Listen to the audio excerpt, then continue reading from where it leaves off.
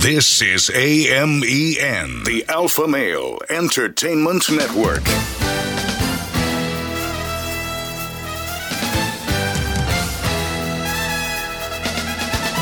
From Command Center Alpha 1A in the cigar city of Tampa, Florida, USA. This is a special edition of the Cigar Dave Show, the D-Day 75th Anniversary Tribute. Today's broadcast maneuvers emanate from the American Victory ship located in the port of Tampa. This ship is one of only 4 fully operational World War II ships in the country.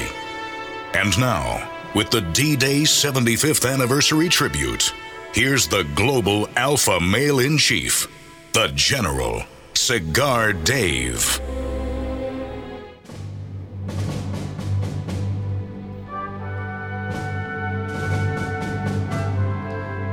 It is indeed a solemn day, the 75th anniversary of Operation Overlord, the invasion at Normandy.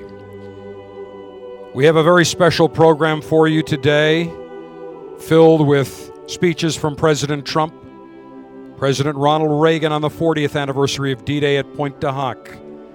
We have a special excerpt of a play that looks at the decision made on whether to go or not go on D-Day based upon the weather. We've got interviews from Tom Blakey, one of the first paratroopers that descended behind enemy lines. I've got Cigar Mother Piera, who visited Normandy, her recollections. Dr. Nick Mueller, the author of Everything We Have, a book about D-Day. And we come to you today from the American Victory ship, a ship that was built initially for World War II in just 55 days at Calship in Los Angeles.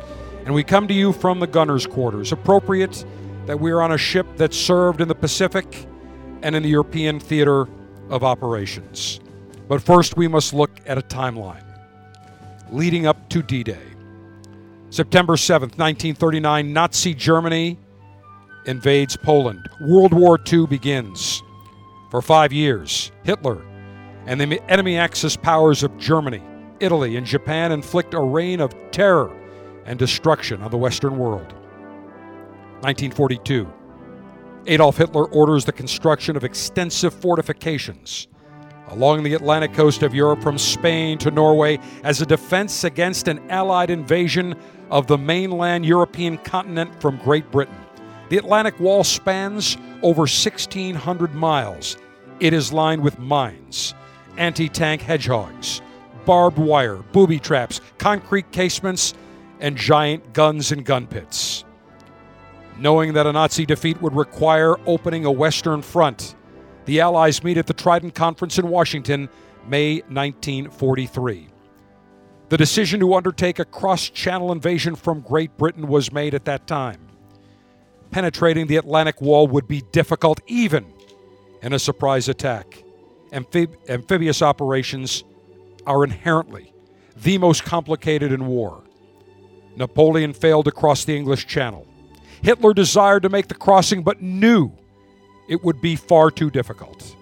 What the Allies would attempt had never been done before. There was no historical precedent. The nation ramped up the war effort in massive numbers with planes, ships, boats, tanks, jeeps, munitions produced around the clock in American factories.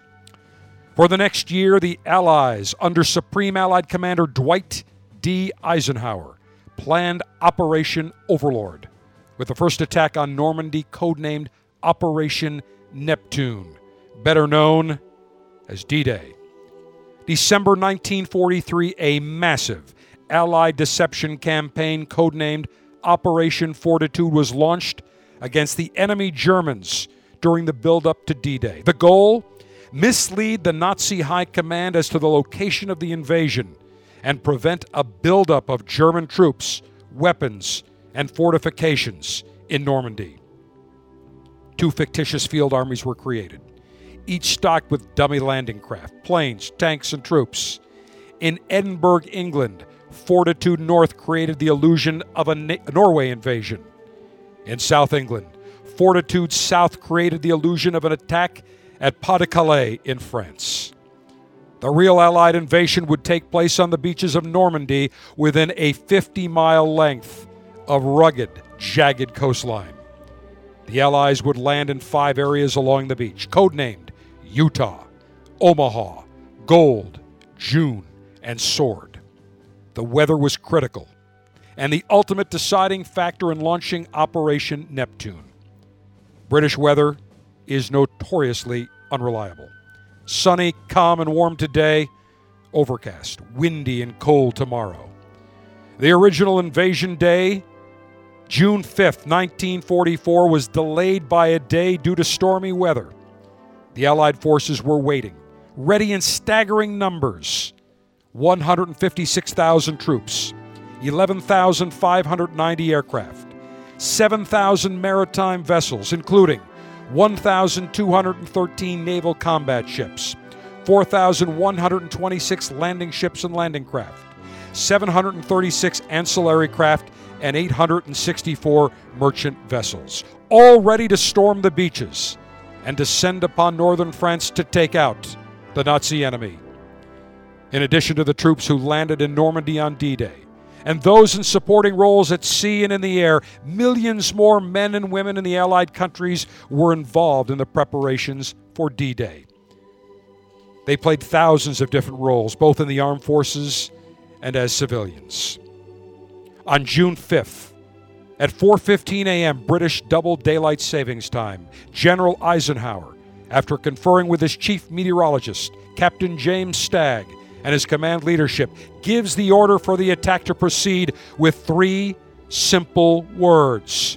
Okay, let's go.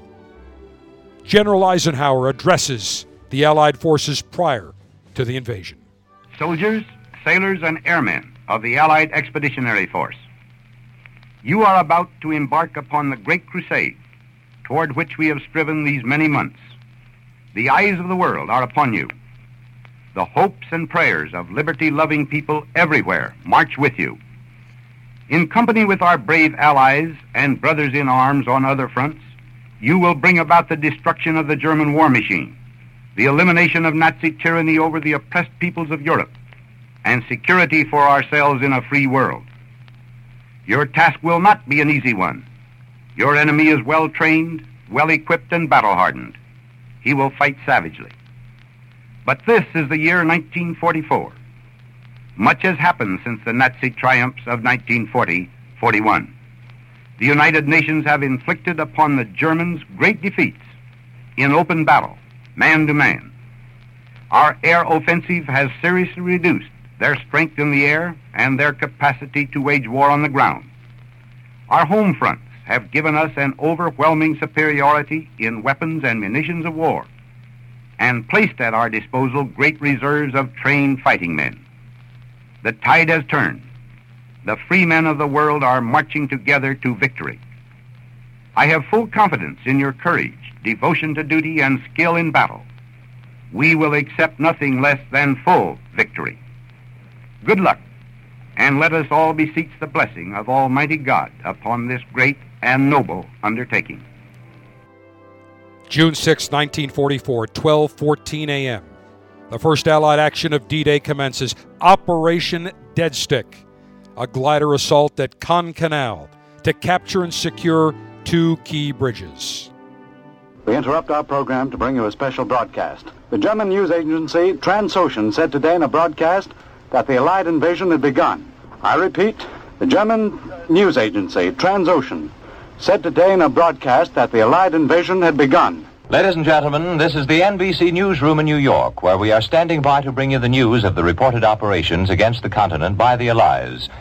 People of Western Europe, a landing was made this morning on the coast of France by troops of the Allied Expeditionary Force. This landing is part of the concerted United Nations plan for the liberation of Europe, made in conjunction with our great Russian allies.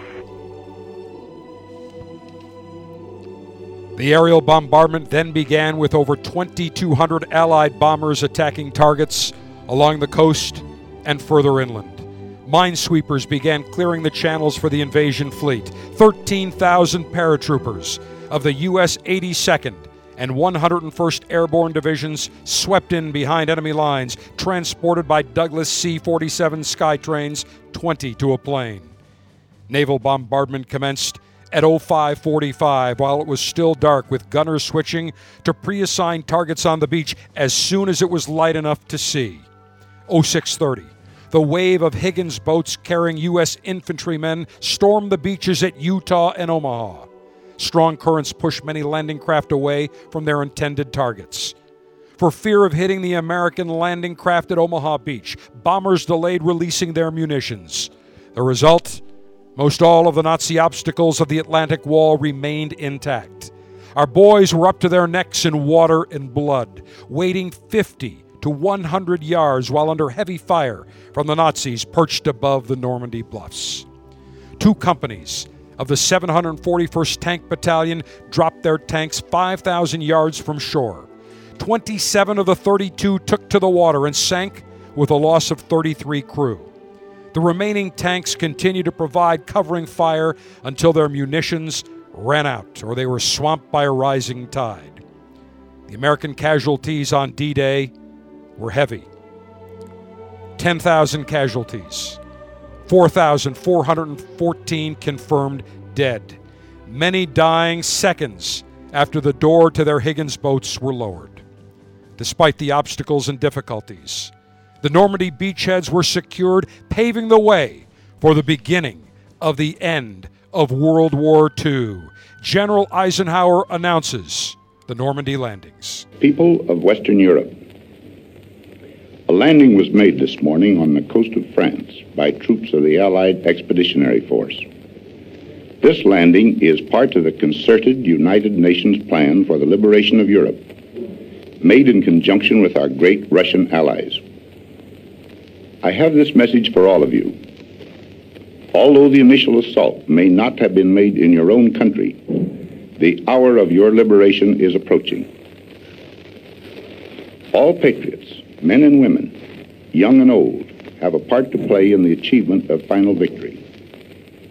To members of resistance movements, whether led by nationals or by outside leaders, I say, follow the instructions you have received. To patriots who are not members of organized resistance groups, I say, continue your passive resistance, but do not needlessly endanger your lives. Wait until I give you the signal to rise and strike the enemy. The day will come when I shall need your united strength. Until that day, I call on you for the hard task of discipline and restraint. Citizens of France, I am proud to have again under my command the gallant forces of France. Fighting beside their allies, they will play a worthy part in the liberation of their homeland. Because the initial landing has been made on the soil of your country, I repeat to you with even greater emphasis my message to the peoples of other occupied countries in Western Europe. Follow the instructions of your leaders. A premature uprising of all Frenchmen may prevent you from being of maximum help to your country in the critical hour. Be patient. Prepare. As Supreme Commander of the Allied Expeditionary Force, there is imposed on me the duty and responsibility of taking all measures necessary to the prosecution of the war. Prompt and willing obedience to the orders that I shall issue is essential. Effective civil administration of France must be provided by Frenchmen. All persons must continue in their present duties unless otherwise instructed. Those who have made common cause with the enemy and so betrayed their country will be removed. When France is liberated from her oppressors, you yourselves will choose your representatives and the government under which you wish to live. In the course of this campaign for the final defeat of the enemy, you may sustain further loss and damage. Tragic though they may be, they are part of the price of victory. I assure you that I shall do all in my power to mitigate your hardships. I know that I can count on your steadfastness now, no less than in the past. The heroic deeds of Frenchmen who have continued the struggle against the Nazis and their Vichy satellites in France and throughout the French Empire have been an example and an inspiration to all of us. This landing is but the opening phase of the campaign in Western Europe. Great battles lie ahead. I call upon all who love freedom to stand with us now. Keep your faith staunch. Our arms are resolute. Together we shall achieve victory. President Franklin Delano Roosevelt then speaks to the nation. My fellow Americans, last night when I spoke with you about the fall of Rome, I knew at that moment that troops of the United States and our allies were crossing the Channel in another and greater operation. It has come to pass with success thus far. And so, in this poignant hour, I ask you to join with me in prayer. Almighty God, our sons, pride of our nation, this day have set upon a mighty endeavor, a struggle to preserve our republic, our religion, and our civilization, and to set free a suffering humanity. Lead them straight and true. Give strength to their arms, stoutness to their hearts, steadfastness in their faith. They will need thy blessings. Their road will be long and hard. For the enemy is strong. He may hurl back our forces. Success may not come with rushing speed, but we shall return again and again. And we know that by thy grace and by the righteousness of our cause, our sons will triumph. They will be sore tried by night and by day, without rest, until the victory is won. The darkness will be rent by noise and flame. Men's souls will be shaken with the violences of war. For these men are lately drawn from the ways of peace. They fight not for the lust of conquest. They fight to end conquest. They fight to liberate. They fight to let justice arise and tolerance and goodwill among all thy people. They yearn but for the end of battle, for their return to the haven of home. Some will never return. Embrace these, Father, and receive them, thy heroic servants, into thy kingdom. And for us at home, fathers, mothers, children, wives, sisters, and brothers of brave men overseas, whose thoughts and prayers are ever with them, help us, Almighty God, to rededicate ourselves in renewed faith in thee in this hour of great sacrifice.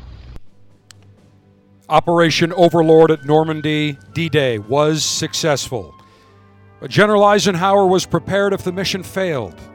Eisenhower handwrote a letter by pencil on a 4.5 by 7-inch paper that became known as the "in case of failure" letter. In 4 sentences, Eisenhower would accept blame. It read, "Our landings in the Cherbourg Havre area have failed to gain a satisfactory foothold, and I have withdrawn the troops.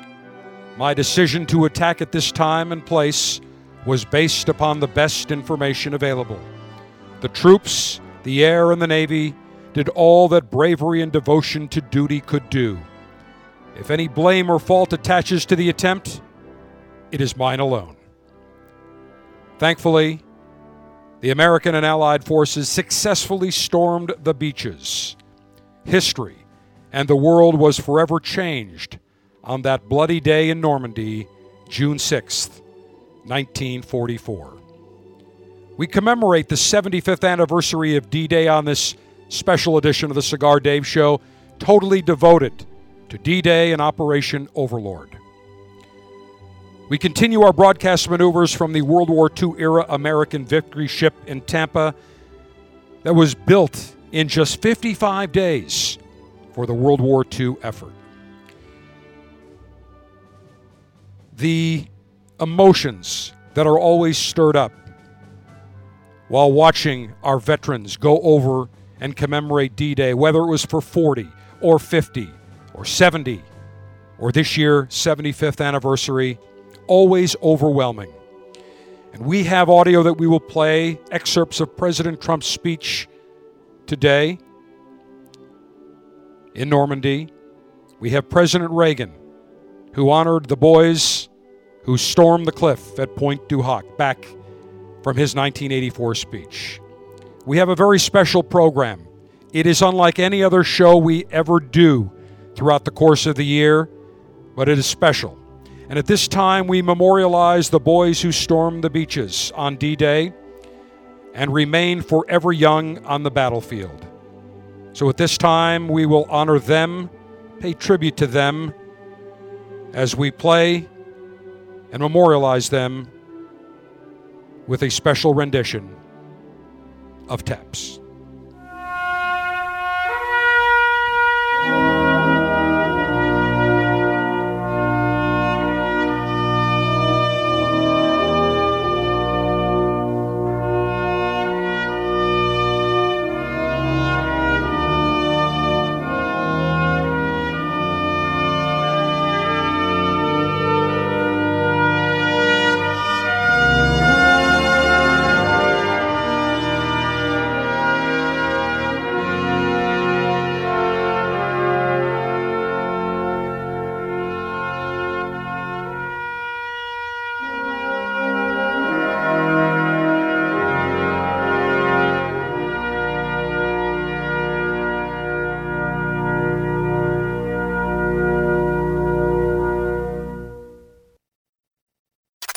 It's been 75 years since our young soldiers stormed the beaches in France to liberate Europe. Remembrance maneuvers continue after this on the Cigar Dave Show.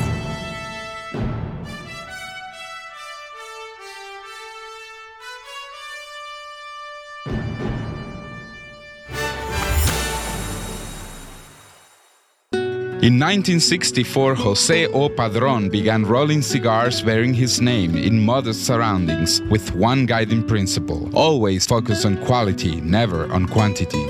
Nearly 40 years later, Padron cigars are recognized for their superior taste and majestic construction, the result of Padron controlling all aspects of the cigar-making process, including planting their own seeds, growing and curing their own tobacco, and constantly supervising the rolling room. To Wall Street, it is called vertical integration. To the Padron family, it's called making great cigars. The Padron lines include the Padron 1964 Anniversary Series and the Padron Traditional line. All Padron cigars are wrapped in Nicaraguan sun-grown Habano tobacco, available in natural or Maduro. Experience Padron. For your Padron retailer, call 1-800-453-5635. When Padron is on the band, quality is a matter of family honor. Surgeon General warning: tobacco use increases the risk of infertility, stillbirth, and low birth weight.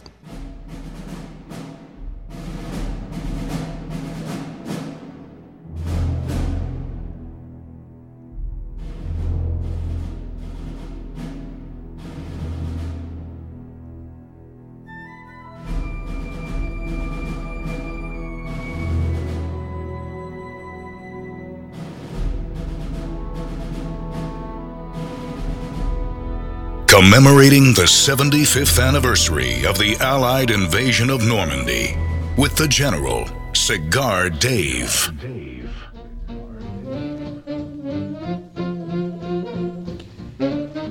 A well-known song from World War II, American Patrol, but interestingly, it was written in 1885, published in 1891, initially composed by F.W. Meacham. But Glenn Miller's orchestra recorded it in 1942, released it as a 78 RPM single, and it became one of the well-known songs throughout World War II, and we have other music that we will play throughout the show, this special 75th commemoration of D-Day. And one of the interesting backstories of D-Day is the weather. The British weather is notorious for being unpredictable. And when Eisenhower and the Allies were going to launch their invasion upon Normandy, they had to have just the right conditions to get the vessels and the planes and the landing craft. They needed the proper amount of visibility. The waves couldn't be too high or the Higgins boats would capsize. Eisenhower had everything under his command as Supreme Allied Commander. But the one thing he couldn't command, the notorious British weather. D-Day was originally scheduled for June 5th, not June 6th of 1944. And they needed calm weather to launch Operation Overlord. And there were other vital conditions that were necessary. The invasion had to be launched with a full moon during a low spring tide, low winds, good visibilities, and only a few days during the course of June would work.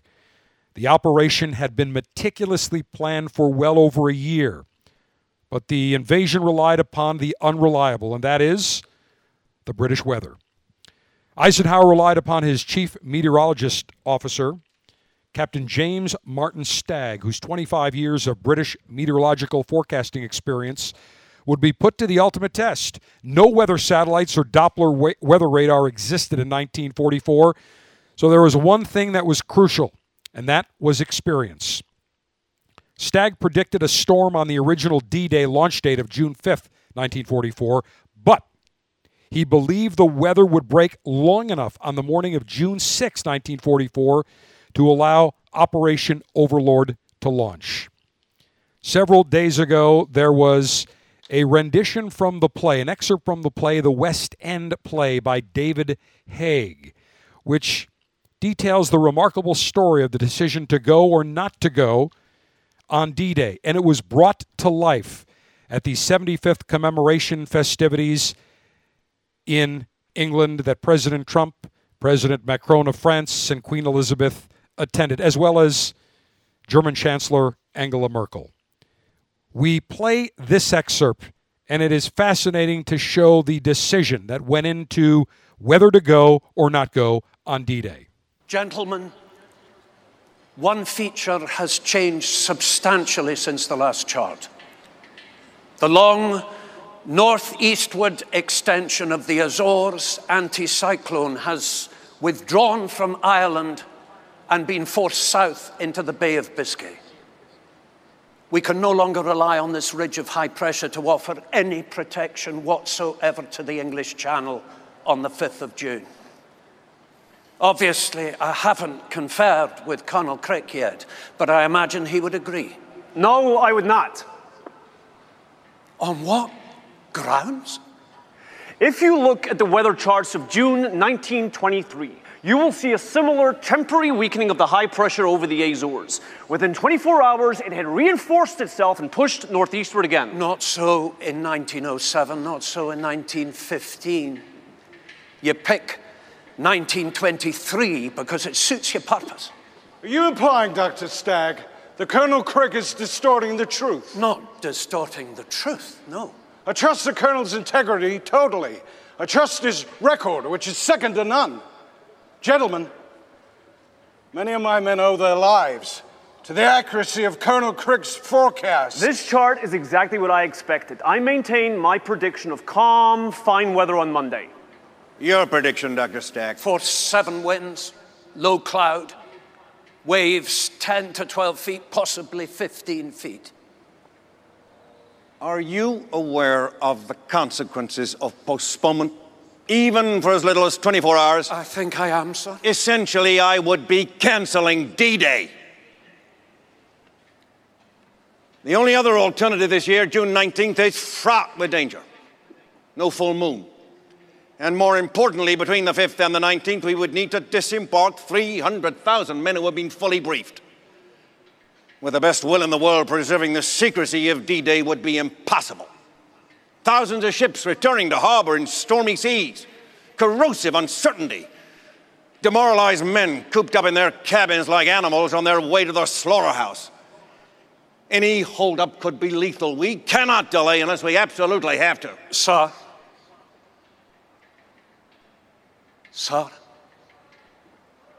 I can't offer you certainty. I've always said that long-term forecasting is a gamble. What I do offer is 25 years of observing British weather. And despite every risk you've identified, instinct and experience tell me the landing should be postponed. I'm now confident that the storm L6 will pass through the English Channel on Monday morning. It is a storm of unprecedented malignity for the time of year. I anticipate storm force winds throughout the day. Okay.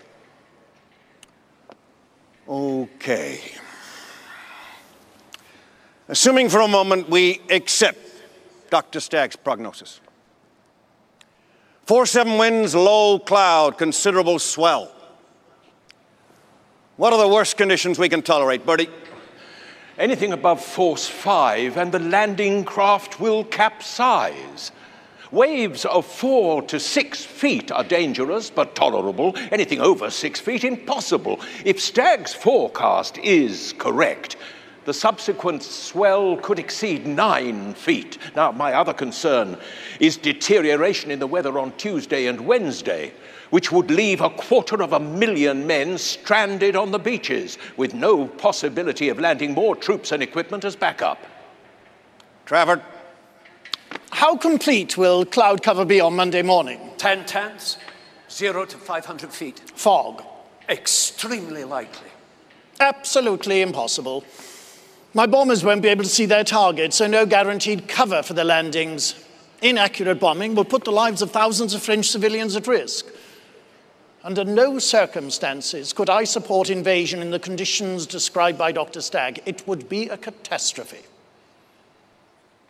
Tui! Everything Trafford says is true. And if base is as low as 0, you're going to get mid-air collisions. Lose a lot of aircraft, lose a lot of lives. But if we get ashore, the war is over. Might take a while, but it's over. Could argue that any sacrifice on Monday is justifiable. Thank you, gentlemen. I am inclined to believe, to put my faith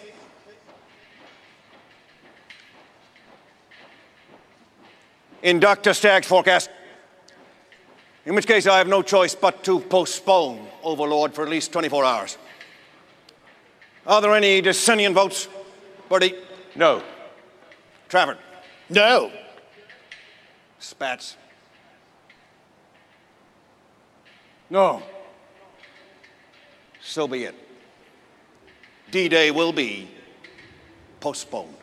The backstory behind the decision whether to go or not go, initially on June 5th, D-Day, which turned into June 6th. The rest, as they say, is history. A behind-the-scenes look with General Eisenhower, Chief Meteorologist James Stagg, and Eisenhower's commanders from the West End play. We have a special program for you for the rest of the remainder of today.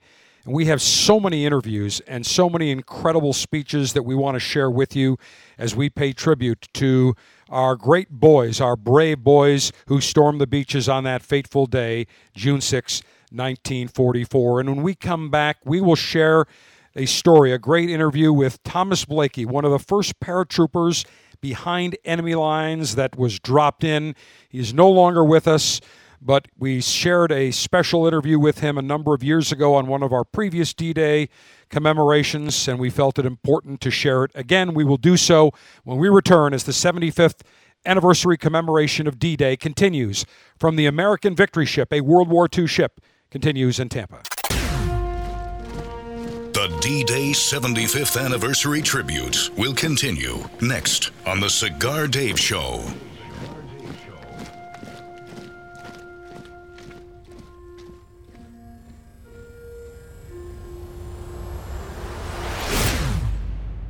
America is under attack. Basic freedoms, privileges, and acts that we would normally take for granted are disappearing each day, including the simple ability to enjoy a cigar. This is Glenn Loop, Executive Director of Cigar Rights of America, CRA. At a time when elected officials should be thinking about education, public safety, and creating jobs, they are actually thinking about smoking bans, new taxes, and regulations of historic proportions on premium cigars. The cigars that provide us with pleasure, relaxation, and fellowship are under attack. We have to stop it. That's why Cigar Rights of America was created, to work for a new political day for cigar enthusiasts across America, to roll back restrictive laws and defeat onerous taxes and regulations that impact everyone from your local cigar shop to your personal humidor. For the price of a few great cigars, be a part of this effort to protect your right to enjoy a cigar without excessive taxation and cumbersome legislation. Go to cigarrights.org. Let's tell the government we've had enough. Join now, cigarrights.org. The Cigar Dave Officers Club has been bringing you fantastic cigars every month for the last 15-plus years. The streak continues. The June 2019 Officers Club selection features the Balmoral Añejo XO Connecticut, a delicious cigar crowned with a shade-grown wrapper from the Connecticut River Valley. The Balmoral Añejo XO Connecticut provides a luxuriously creamy experience, nice notes of vanilla, toasted caramel, a little bit of pepper, a nice, smooth, natural sweetness to the Balmoral Añejo XO Connecticut. To become a member of the Cigar Dave Officers Club and get great cigars such as the Balmoral Añejo XO Connecticut, it's very simple. Go to CigarDave.com, click on Officers Club, and for $22.95 per month, you will get 3 exquisite cigars shipped directly to you. Join the Cigar Dave Officers Club and experience great cigars such as the Balmoral Añejo XO Connecticut.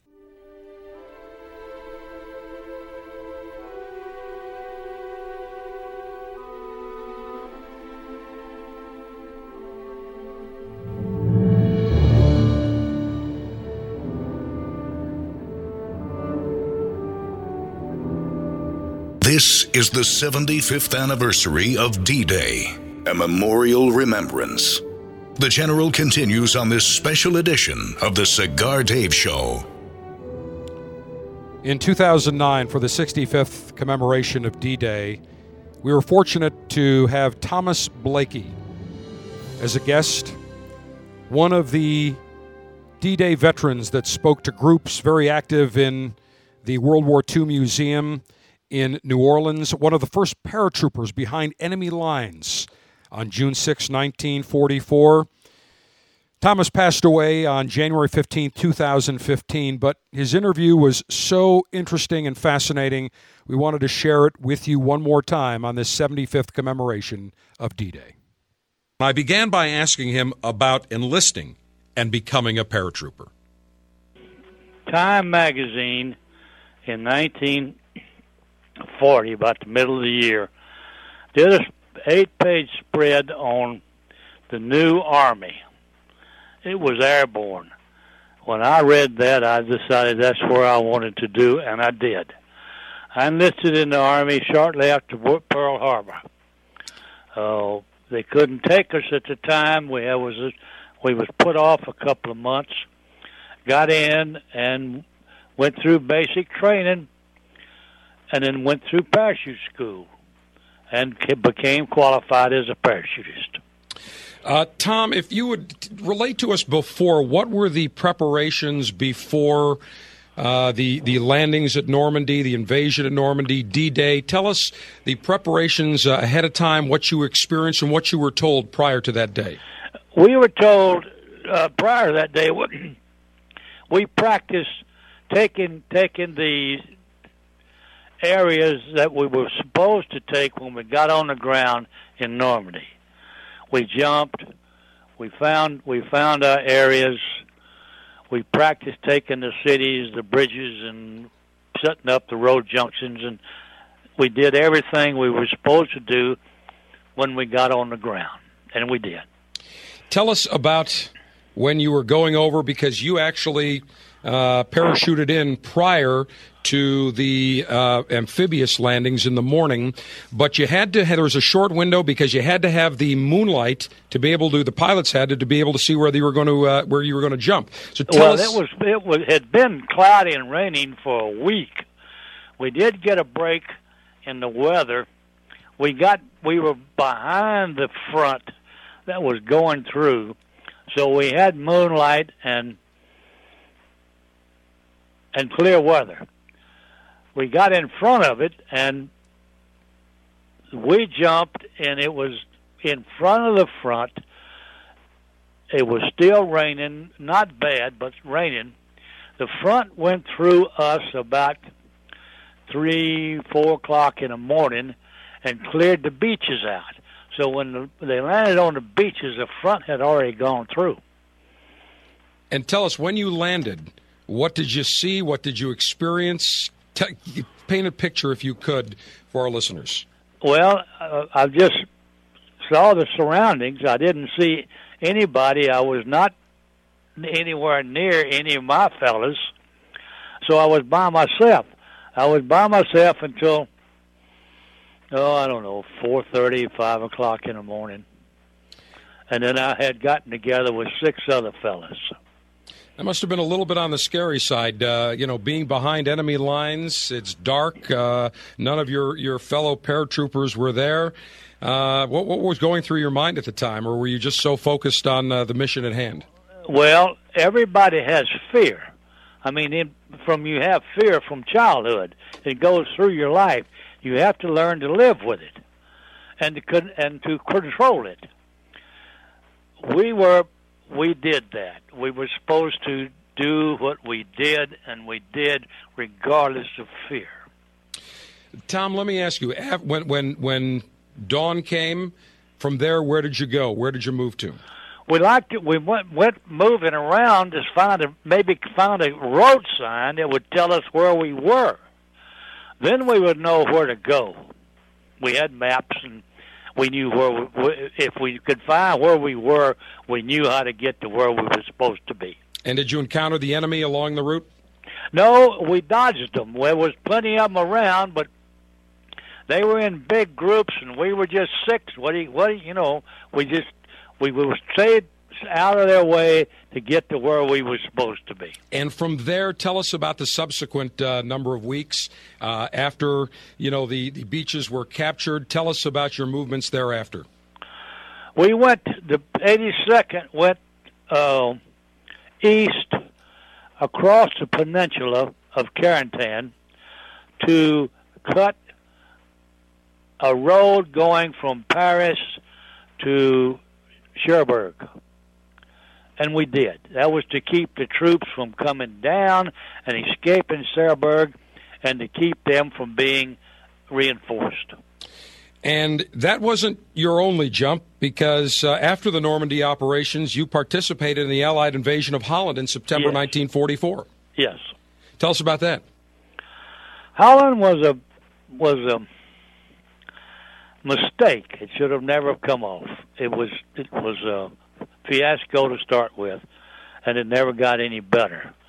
We were there, I don't forget how many days, but we were there, and it was, the American boys took the tricks, the bridges that they were supposed to take, and held them. The Germans was on both sides of the road, and when the British came through in their lorries and tanks, they were just picked off. Tom, let me ask you, do you remember when you found out the war was over? Yeah, I remember. Tell us about that. I was in Paris. Not a bad place to be. It's a wonderful place. Champagne flowed all day. And I'm sure some very nice Parisian women as well. Oh, it was wonderful. Everybody was so happy. The Parisians were you just can't imagine how happy they were. They loved the Americans back then. Yes, they did. And in Normandy, they still do. They still pay very high esteem to the Americans. And when did you return stateside? In June of 45. And that was Thomas Blakey, one of the first paratroopers behind enemy lines on D-Day. Sadly, one of the 350 World War II veterans that we are losing every day. He passed away January 15, 2015, but he donated approximately 15,000 hours to the World War II Museum since it opened in 2000 until he passed away in 2015. Served as a speaker, interpretive guide. He was interviewed by Tom Brokaw in New Orleans and Normandy in conjunction with the 70th anniversary of D-Day, amongst the recipients of the French Legion of Honor Medal. And it was just a delight to speak with him. I had the chance to talk with him off the air after our interview, and just very, very pleasant. And if you have never gone to the National World War II Museum in New Orleans. It began as the D-Day National Museum in New Orleans and expanded to the National World War II Museum. It is worth a special trip. After one of these cigar retailers' conventions, I want to say about 5-6 years ago, I stayed an extra day to visit the National World War II Museum. It was overwhelming, incredible displays. The Higgins boat was on display, which we will talk about later in this special edition of the Cigar Dave Show. But they did produced a multimedia extravaganza. I don't say it's a movie. It's in a theater. The seats vibrate. There's smoke. Planes coming at you. It is absolutely incredible. They have updated it. And if you want to do something to honor and pay tribute to the men and women that served in World War II, visit the National World War II Museum in New Orleans. One interesting fact about D-Day: the German commander in Normandy, Erwin Rommel, who was known as the Desert Fox, was so sure there would not be invasion because the forecast was extremely bad. In fact, he wasn't even in Normandy. He decided to go to Germany during the invasion, before the invasion, because the weather was so bad, and buy his wife shoes. So he was caught a little, pardon the pun, flat-footed. And Adolf Hitler was sleeping while the invasion took place, and none of his generals dared order reinforcements without his permission. No one dared wake him. Crucial hours were lost in the battle to hold Normandy, and when that bastard Hitler did finally wake up around 10 a.m., he actually was excited at the news of the Allied invasion, thinking Germany would easily defeat the Allies. Big mistake. Never underestimate the resolve and the will of the United States of America and our allies at that time. Our special 75th D-Day commemoration edition of the Cigar Dave Show continues. This is AMEN, the Alpha Male Entertainment Network.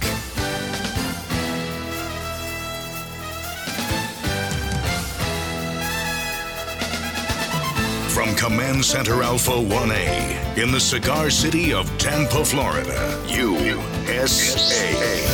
This is a special edition of the Cigar Dave Show, the D-Day 75th Anniversary Tribute. Today's broadcast maneuvers emanate from the American Victory Ship, located in the port of Tampa. This ship is one of only 4 fully operational World War II ships in the country. And now, with the D-Day 75th Anniversary Tribute, here's the global alpha male-in-chief, the General, Cigar Dave. This is certainly one of the most unique shows that we will ever produce. No litation ceremony, no libation ceremony.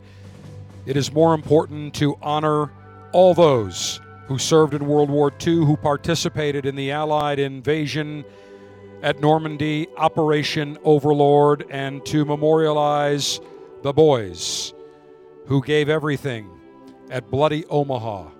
A very, very brutal day, as many of them were killed as soon as the doors to their Higgins boats opened up.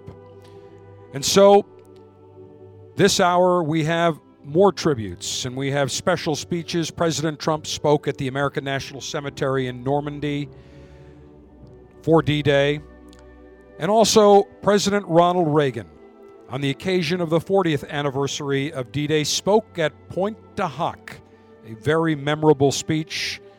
And we will start off with First of all, the newsreel, the D-Day newsreel audio.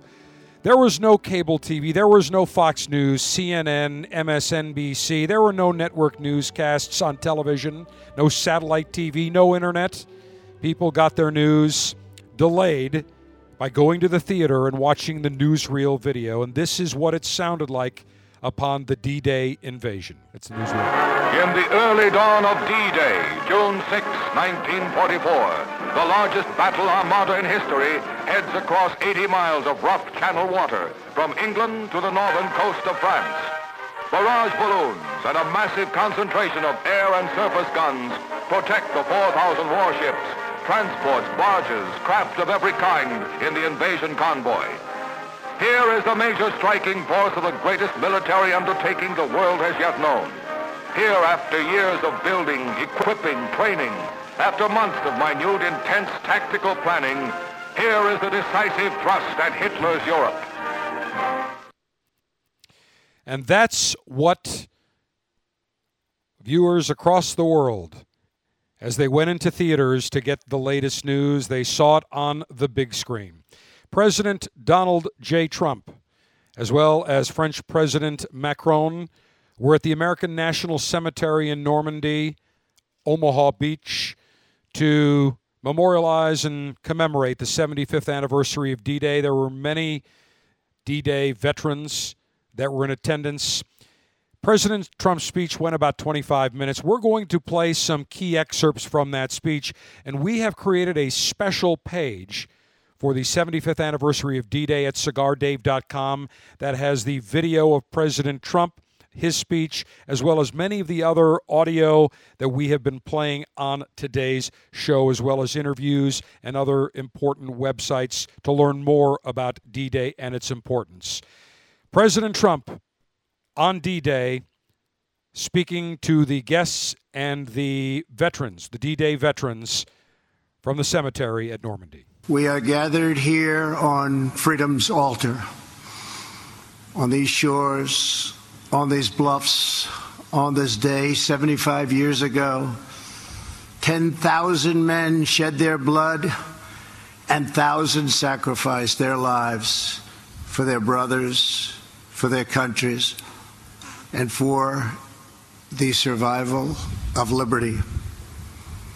Today we remember those who fell, and we honor all who fought right here in Normandy. They won back this ground for civilization to more than 170 veterans of the Second World War who join us today. You are among the very greatest Americans who will ever live. You are the pride of our nation. You are the glory of our republic. And we thank you from the bottom of our hearts.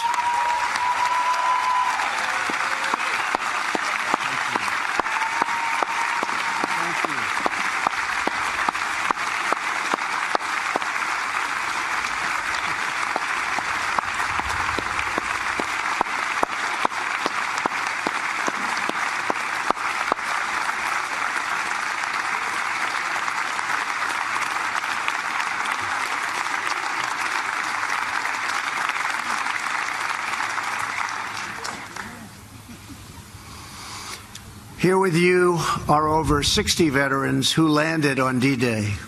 Our debt to you is everlasting. Today we express our undying gratitude. When you were young, these men enlisted their lives in a great crusade, one of the greatest of all times. Their mission is the story of an epic battle and the ferocious eternal struggle between good and evil. On the 6th of June, 1944, they joined a liberation force of awesome power and breathtaking scale. After months of planning, the Allies had chosen this ancient coastline to mount their campaign to vanquish the wicked tyranny of the Nazi Empire from the face of the earth. The battle began in the skies above us. In those first tense midnight hours, 1,000 aircraft roared overhead with 17,000 Allied airborne troops preparing to leap into the darkness beyond these trees. Then came dawn. The enemy who had occupied these heights saw the largest naval armada in the history of the world. Just a few miles offshore were 7,000 vessels bearing 130,000 warriors. They were the citizens of free and independent nations, united by their duty to their compatriots into millions yet unborn. And finally, there were the Americans. They came from the farms of a vast heartland, the streets of glowing cities, and the forges of mighty industrial towns. Before the war, many had never ventured beyond their own community. Now they had come to offer their lives half a world from home. This beach, codenamed Omaha, was defended by the Nazis with monstrous firepower, thousands and thousands of mines and spikes driven into the sand so deeply. It was here that tens of thousands of the Americans came. By the fourth week of August, Paris was liberated.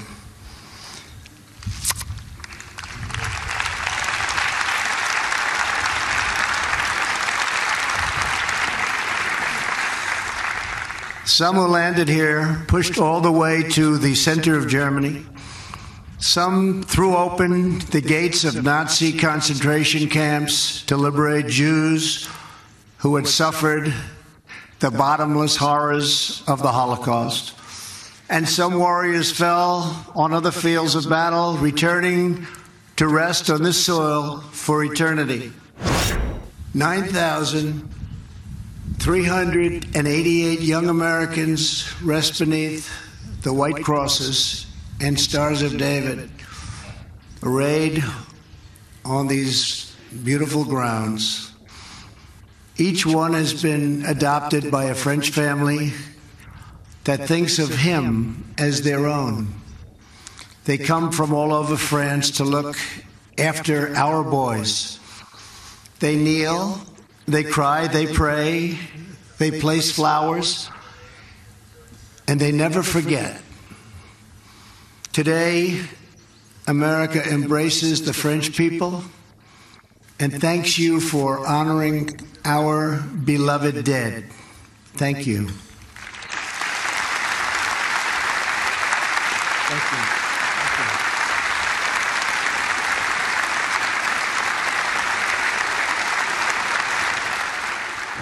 From across the earth, Americans are drawn to this place as though it were a part of our very soul.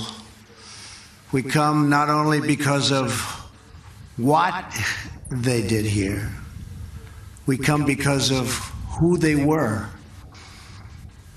They were young men with their entire lives before them.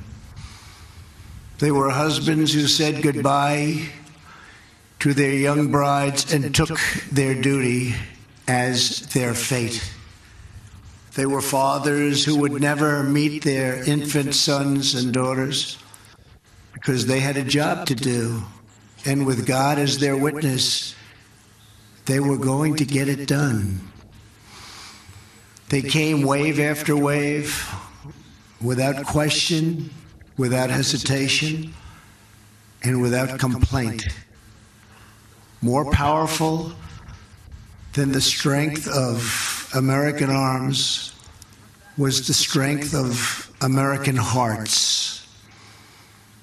These men ran through the fires of hell, moved by a force no weapon could destroy. The fierce patriotism of a free, proud, and sovereign people.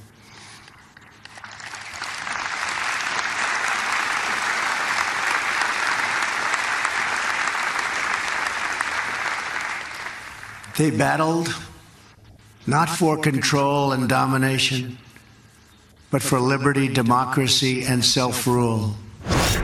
The men behind me will tell you that they are just the lucky ones.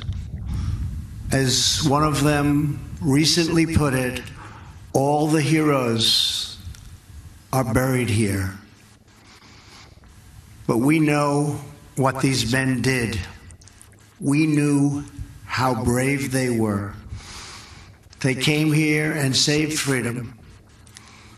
And then they went home and showed us all what freedom is all about. To the men who sit behind me and to the boys who rest in the field before me, your example will never, ever grow old.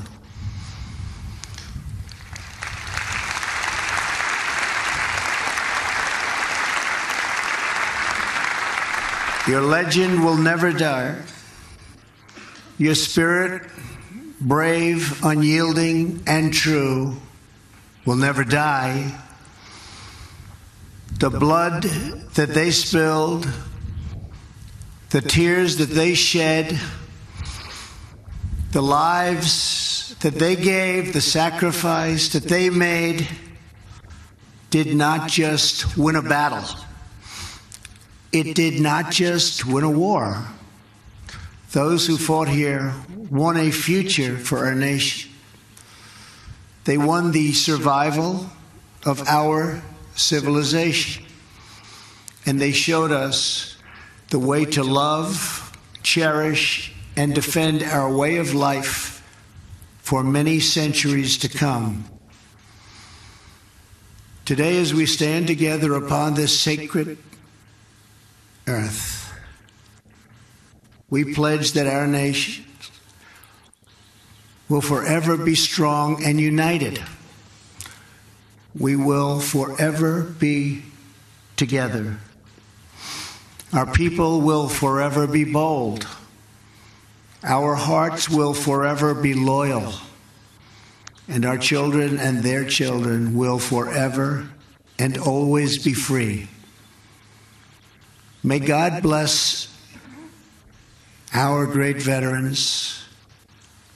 May God bless our allies. May God bless the heroes of D-Day. And may God bless America. Thank you. Thank you very much. One of the key installations that Army Rangers needed to conquer on D-Day was Pointe du Hoc, the site of large German enemy guns that were firing at ships. A massive cliff to scale. Many of the Rangers were shot, were killed. Amazingly, they scaled the cliffs. And for the 40th anniversary of the D-Day commemoration on June 6, 1984, President Reagan paid tribute to the boys of Pointe du Hoc. We're here to mark that day in history when the Allied armies joined in battle to reclaim this continent to liberty. For 4 long years, much of Europe had been under a terrible shadow. Free nations had fallen. Jews cried out in the camps. Millions cried out for liberation. Europe was enslaved and the world prayed for its rescue. Here in Normandy, the rescue began. Here the Allies stood and fought against tyranny in a giant undertaking unparalleled in human history. We stand on a lonely, windswept point on the northern shore of France. The air is soft, but 40 years ago at this moment, the air was dense with smoke and the cries of men, and the air was filled with the crack of rifle fire and the roar of cannon. At dawn on the morning of the 6th of June, 1944, 225 Rangers jumped off the British landing craft and ran to the bottom of these cliffs. Their mission was one of the most difficult and daring of the invasion: to climb these sheer and desolate cliffs and take out the enemy guns. The Allies had been told that some of the mightiest of these guns were here, and they would be trained on the beaches to stop the Allied advance. The Rangers looked up and saw the enemy soldiers at the edge of the cliffs shooting down at them with machine guns and throwing grenades. And the American Rangers began to climb. They shot rope ladders over the face of these cliffs and began to pull themselves up.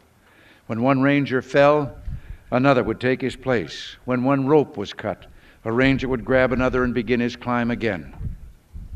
They climbed, shot back, and held their footing. Soon, one by one, the Rangers pulled themselves over the top, and in seizing the firm land at the top of these cliffs, they began to seize back the continent of Europe. 225 came here. After 2 days of fighting, only 90 could still bear arms. And behind me is a memorial that symbolizes the Ranger daggers that were thrust into the top of these cliffs. And before me are the men who put them there. These are the boys of Pointe du Hoc.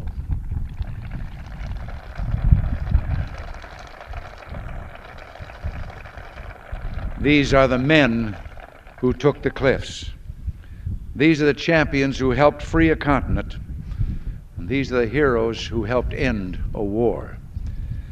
Gentlemen, I look at you and I think of the words of Stephen Spender's poem. You were men who in your, quote, lives fought for life and left the vivid air signed with your honor. 40 summers have passed since the battle that you fought here. You were young the day you took these cliffs.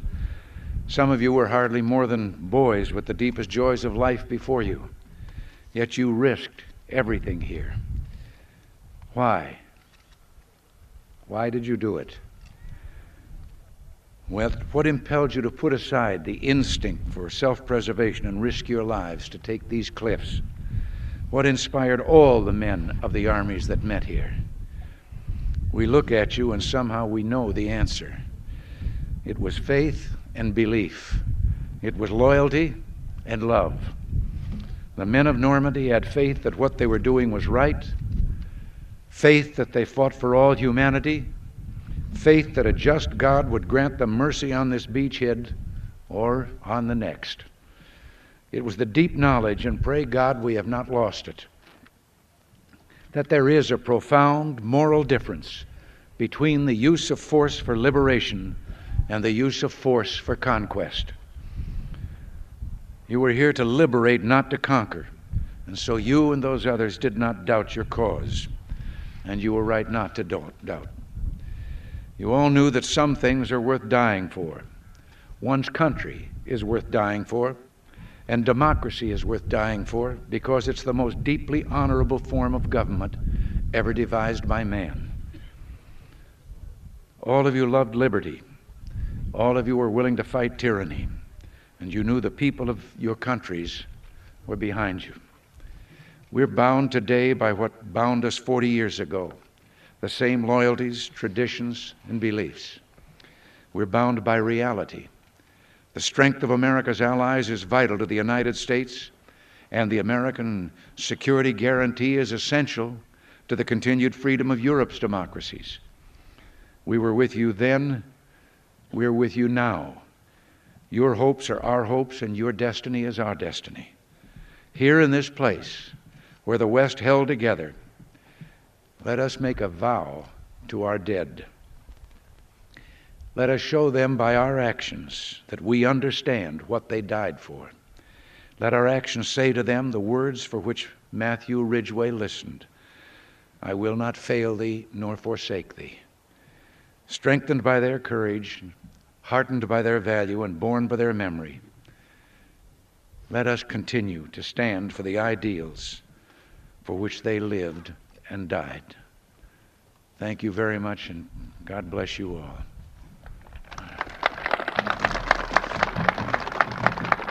President Ronald Reagan, one of the most memorable speeches, not only of his presidency, but I think of any American president, on the occasion of the 40th anniversary of D-Day, June 6, 1984, at Pointe du Hoc. These were the boys who scaled the cliffs. I remember that speech very, very well, being in high school actually at the time and watching it on television, how powerful that was, written by Peggy Noonan.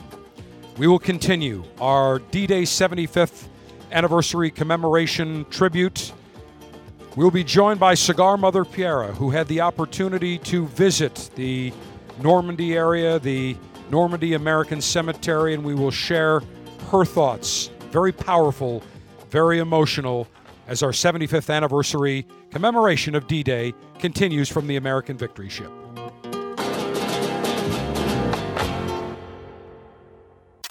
It's been 75 years since our young soldiers stormed the beaches in France to liberate Europe. Remembrance maneuvers continue after this on the Cigar Dave Show.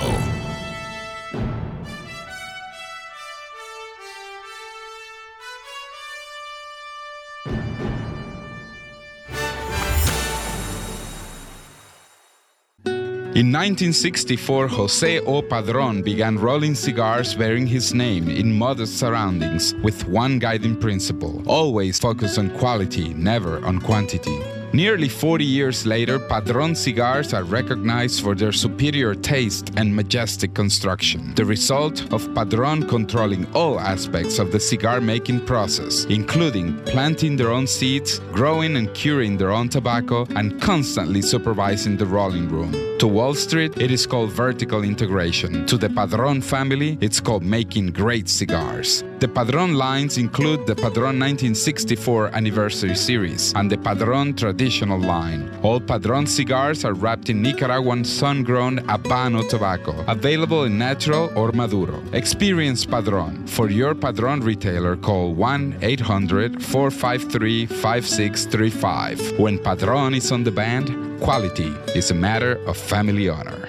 Surgeon General warning: tobacco use increases the risk of infertility, stillbirth, and low birth weight.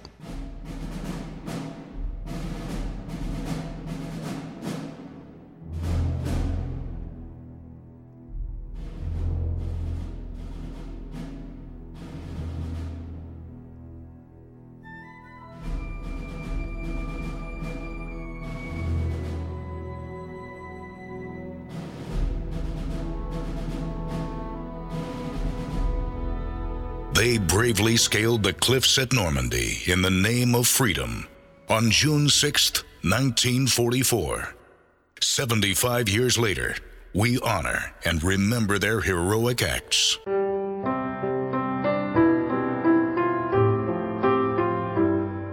This is Omaha Beach in Normandy, France. More than 2,000 Americans died on the shores of Normandy on June 6, 1944. Known to all as D-Day. On a cliff high above it rests the Normandy American Cemetery, one of the world's best-known military cemeteries. Buried on these hallowed grounds are the remains of nearly 9,400 servicemen and women who died on and around Omaha and Utah beaches, and in the struggle that followed to break out from the beachhead. Every year, millions of visitors pay their respects and learn more about history. Brigadier General Theodore Roosevelt, Jr. is one of 3 Medal of Honor recipients buried here. There are 38 sets of brothers buried next to one another. At the center of the cemetery sits a small chapel. A ceiling mosaic depicts America blessing her sons as they depart to fight for freedom. In the open arc of the memorial facing the graves area is a 22-foot bronze statue, the spirit of American youth rising from the waves. The names of the missing are carved into garden walls behind the memorial. Visitors can visualize the daunting challenge and intense combat of the D-Day landings from an overlook just north of the memorial. Cigar Mother, Alpha Male Mother, joining us from the Buffalo Theater of Operations. Mom, you had the opportunity back in 2005 to visit the beaches at Normandy and the Normandy American Cemetery, and I would like you to share your experiences and your thoughts because you said it had a profound impact upon you. Yes, it definitely did, and thank you for having me. Well, we did go. It was a trip I always wanted to take, and it was very meaningful to me because I did live through World War II. And we took the trip. We went to Paris, but we went right to Normandy. And this was really what we wanted to do. We went to Normandy, and the first thing we did was we were in a small group with American people, and we went to Pointe du Hoc. And as you mentioned, Pointe du Hoc was a very important place, and this was where it all began. It was really the boldest raid in history, and it was there was a Lieutenant Colonel James Rudder, who was really a rancher from Texas, who led the group, and they went up 100-foot cliff, as you mentioned, to try and destroy the enemy. Well, it wasn't very easy. However, by the grace of God, they did manage with a lot of casualties. They did go up, and they were able to overtake that. We started walking around the area. There were bunkers that were so embedded you couldn't see you couldn't see a face inside. All you could see was guns.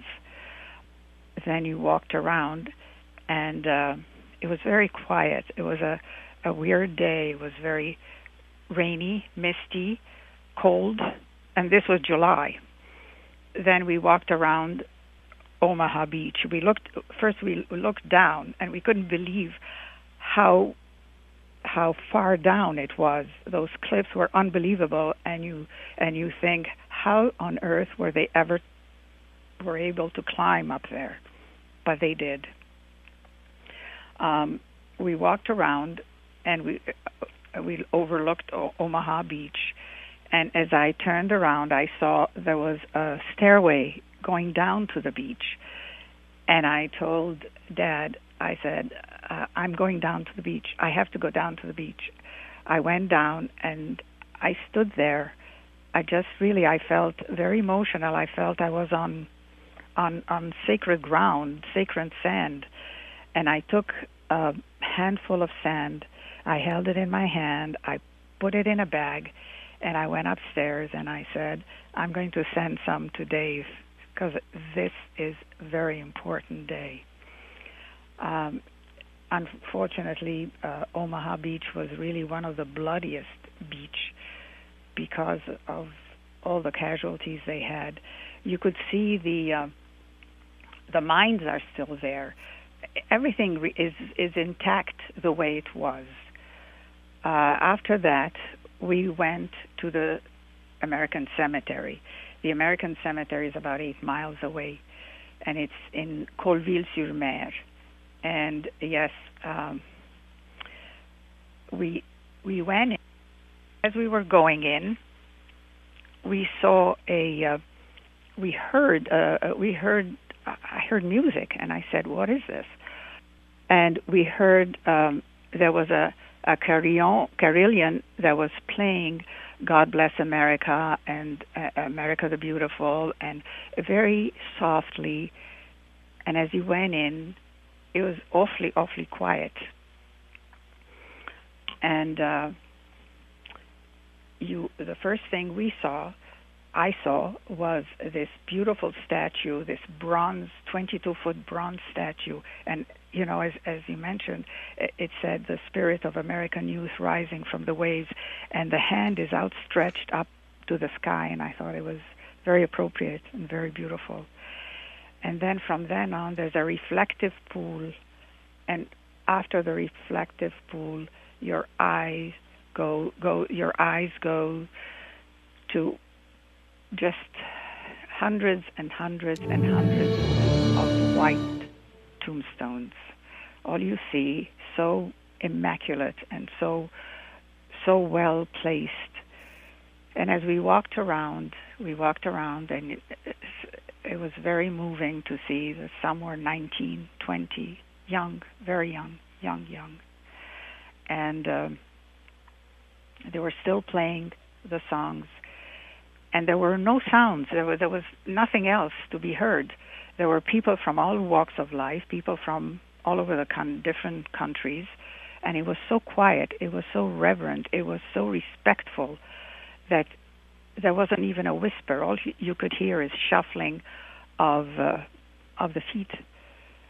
And I thought it was really extremely emotional and very moving. And then there's also there's a chapel there that says, I give unto them eternal life, and they shall never perish. It was a very extremely difficult day, and I think when we were done, we went to the bus. We all looked at each other. Nobody said a word, and I thought how appropriate. It was cold. It was raining, and it just was really. It fit the mood. And you did mention that, and you said you could just picture what they went through on that day with the waves and the mist and the clouds. Terrible. Yes, it was. And then looking up at those cliffs, you said, how did these boys get up there? Unbelievable. The guts they had, the courage. What heroes. The Rangers were really the heroes. They're all heroes. And we will talk about the boys at Pointe du Hoc in the next segment. Mom, very quickly, you lived in Alexandria, Egypt. You grew up in Alexandria, Egypt. It was under British control, British rule.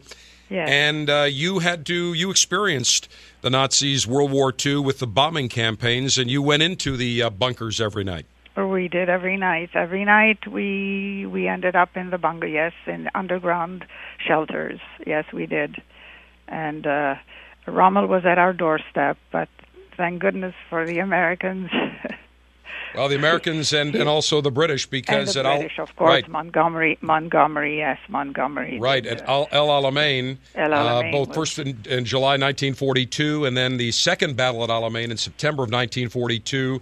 Yeah. Lieutenant General Bernard Montgomery was able to repel him, and of course the greatest general of them all, General George S. Patton, got to North Africa and took care of the Nazis, and that was the end of that. That's right, your hero. Absolutely, the greatest general of them all. Well, Mom, I want to thank you for sharing that experience, because clearly welcome. Just listening, I think all of our listeners certainly got the experience of what it was like on that hallowed ground on the beaches of Normandy. Thank you. Quite the emotional experience.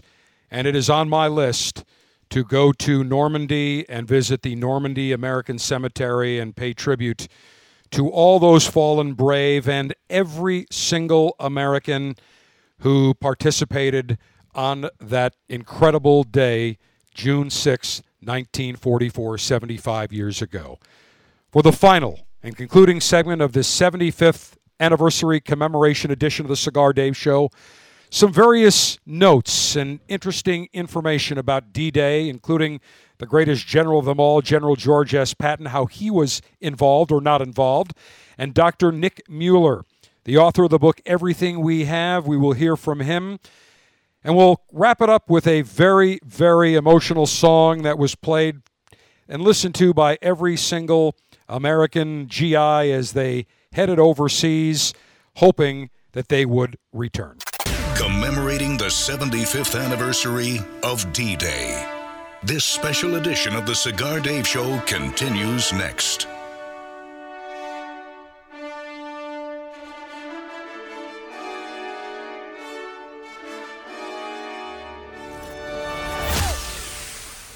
Hi, this is Rocky Patel. If you're a beginner, or if you just enjoy a great mild cigar like I do in the morning, I suggest you try the Vintage 99. This 7-year-old Connecticut wrapper delivers a creamy, mild, smooth flavor. It's very, very balanced on your palate, and it absolutely is delightful. Tons of flavor, a perfect draw, and an incredible ash. This cigar is smooth. It will entice you to enjoying more and more of the Vintage 99s. It's just a nice, great, balanced, smooth cigar. Look for it, the oldest Connecticut shape in the market today.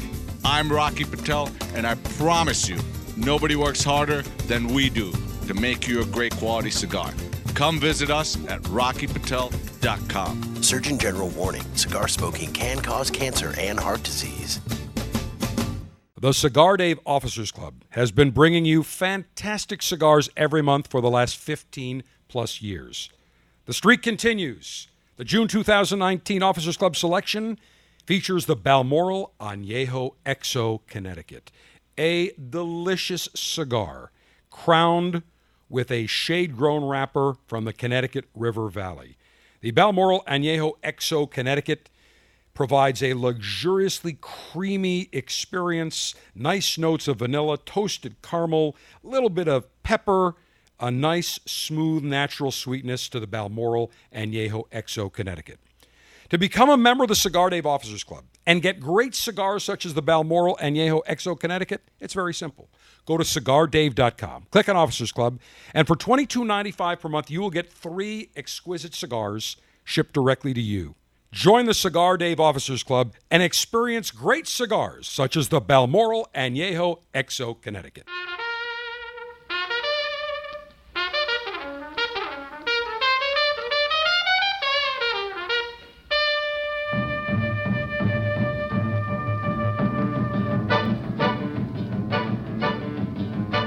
Boogie Woogie Bugle Boy, a very well-known hit sung by the Andrews Sisters, an iconic World War II tune as we recreate the time during D-Day 75 years ago, June 6, 1944.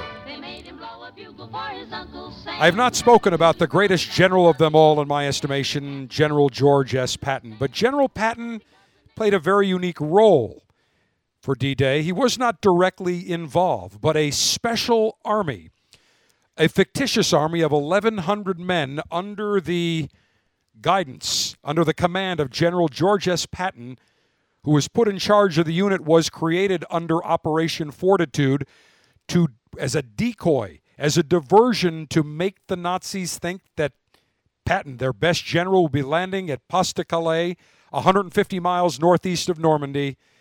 The deception worked because the Allied forces landed in Normandy, and as we say, the rest is history. Speaking of history, one of the great historians, Dr. Nick Mueller of World War II, co-founder of the World War II Museum in New Orleans, just has written a book entitled Everything We Have.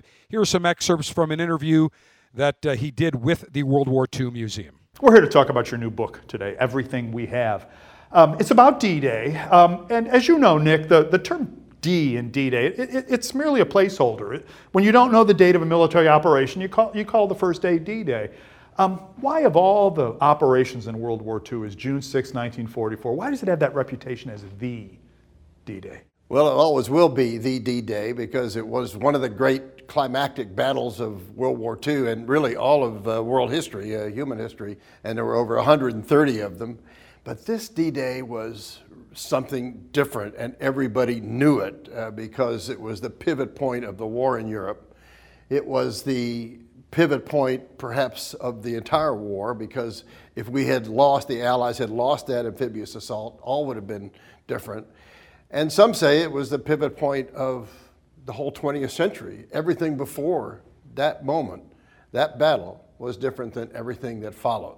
Nick, the title of the book, Everything We Have. I couldn't help but notice that. Tell us about it. Everything We Have is taken from a talk that the Supreme Commander, General Eisenhower, had with his commanders just a few weeks before the D-Day invasion.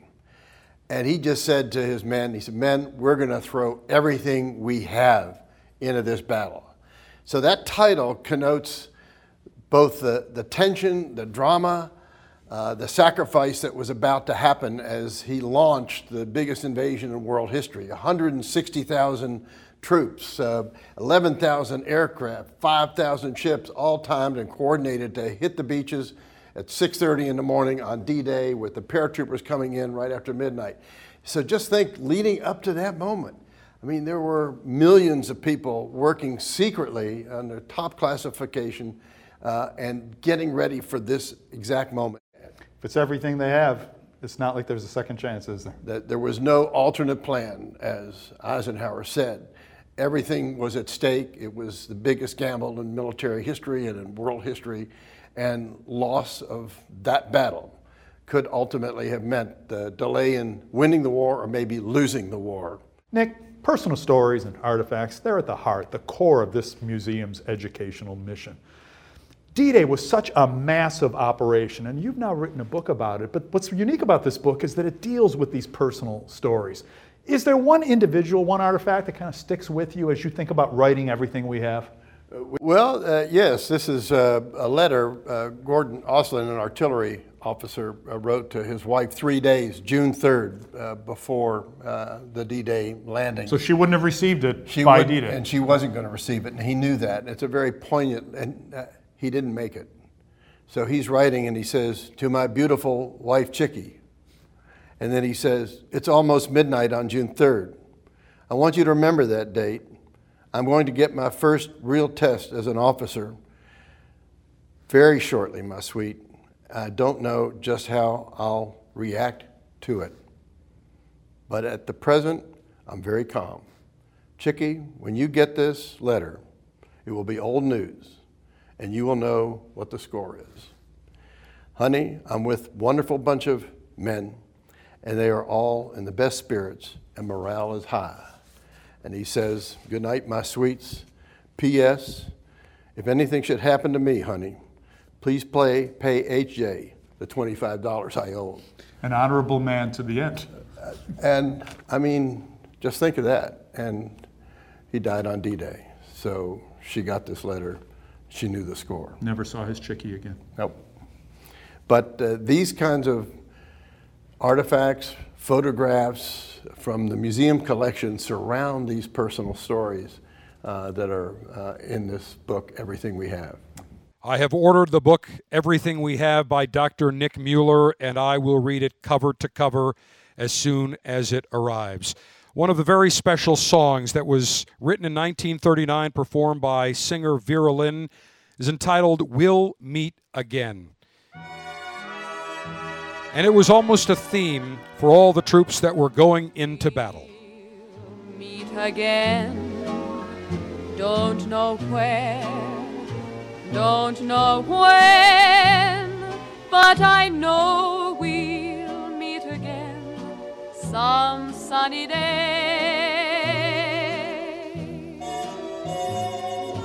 Keep smiling through, just like you always do, till the blue skies drive the dark clouds far away.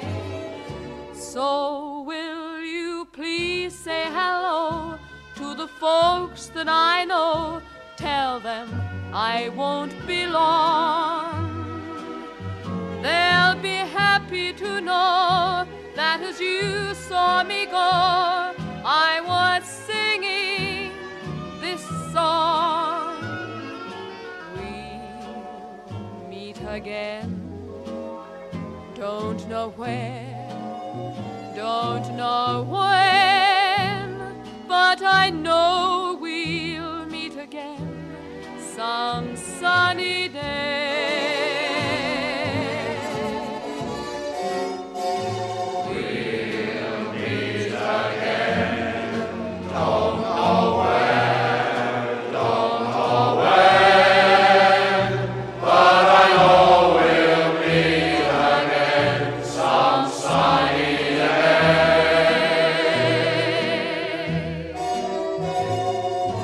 Keep smiling through.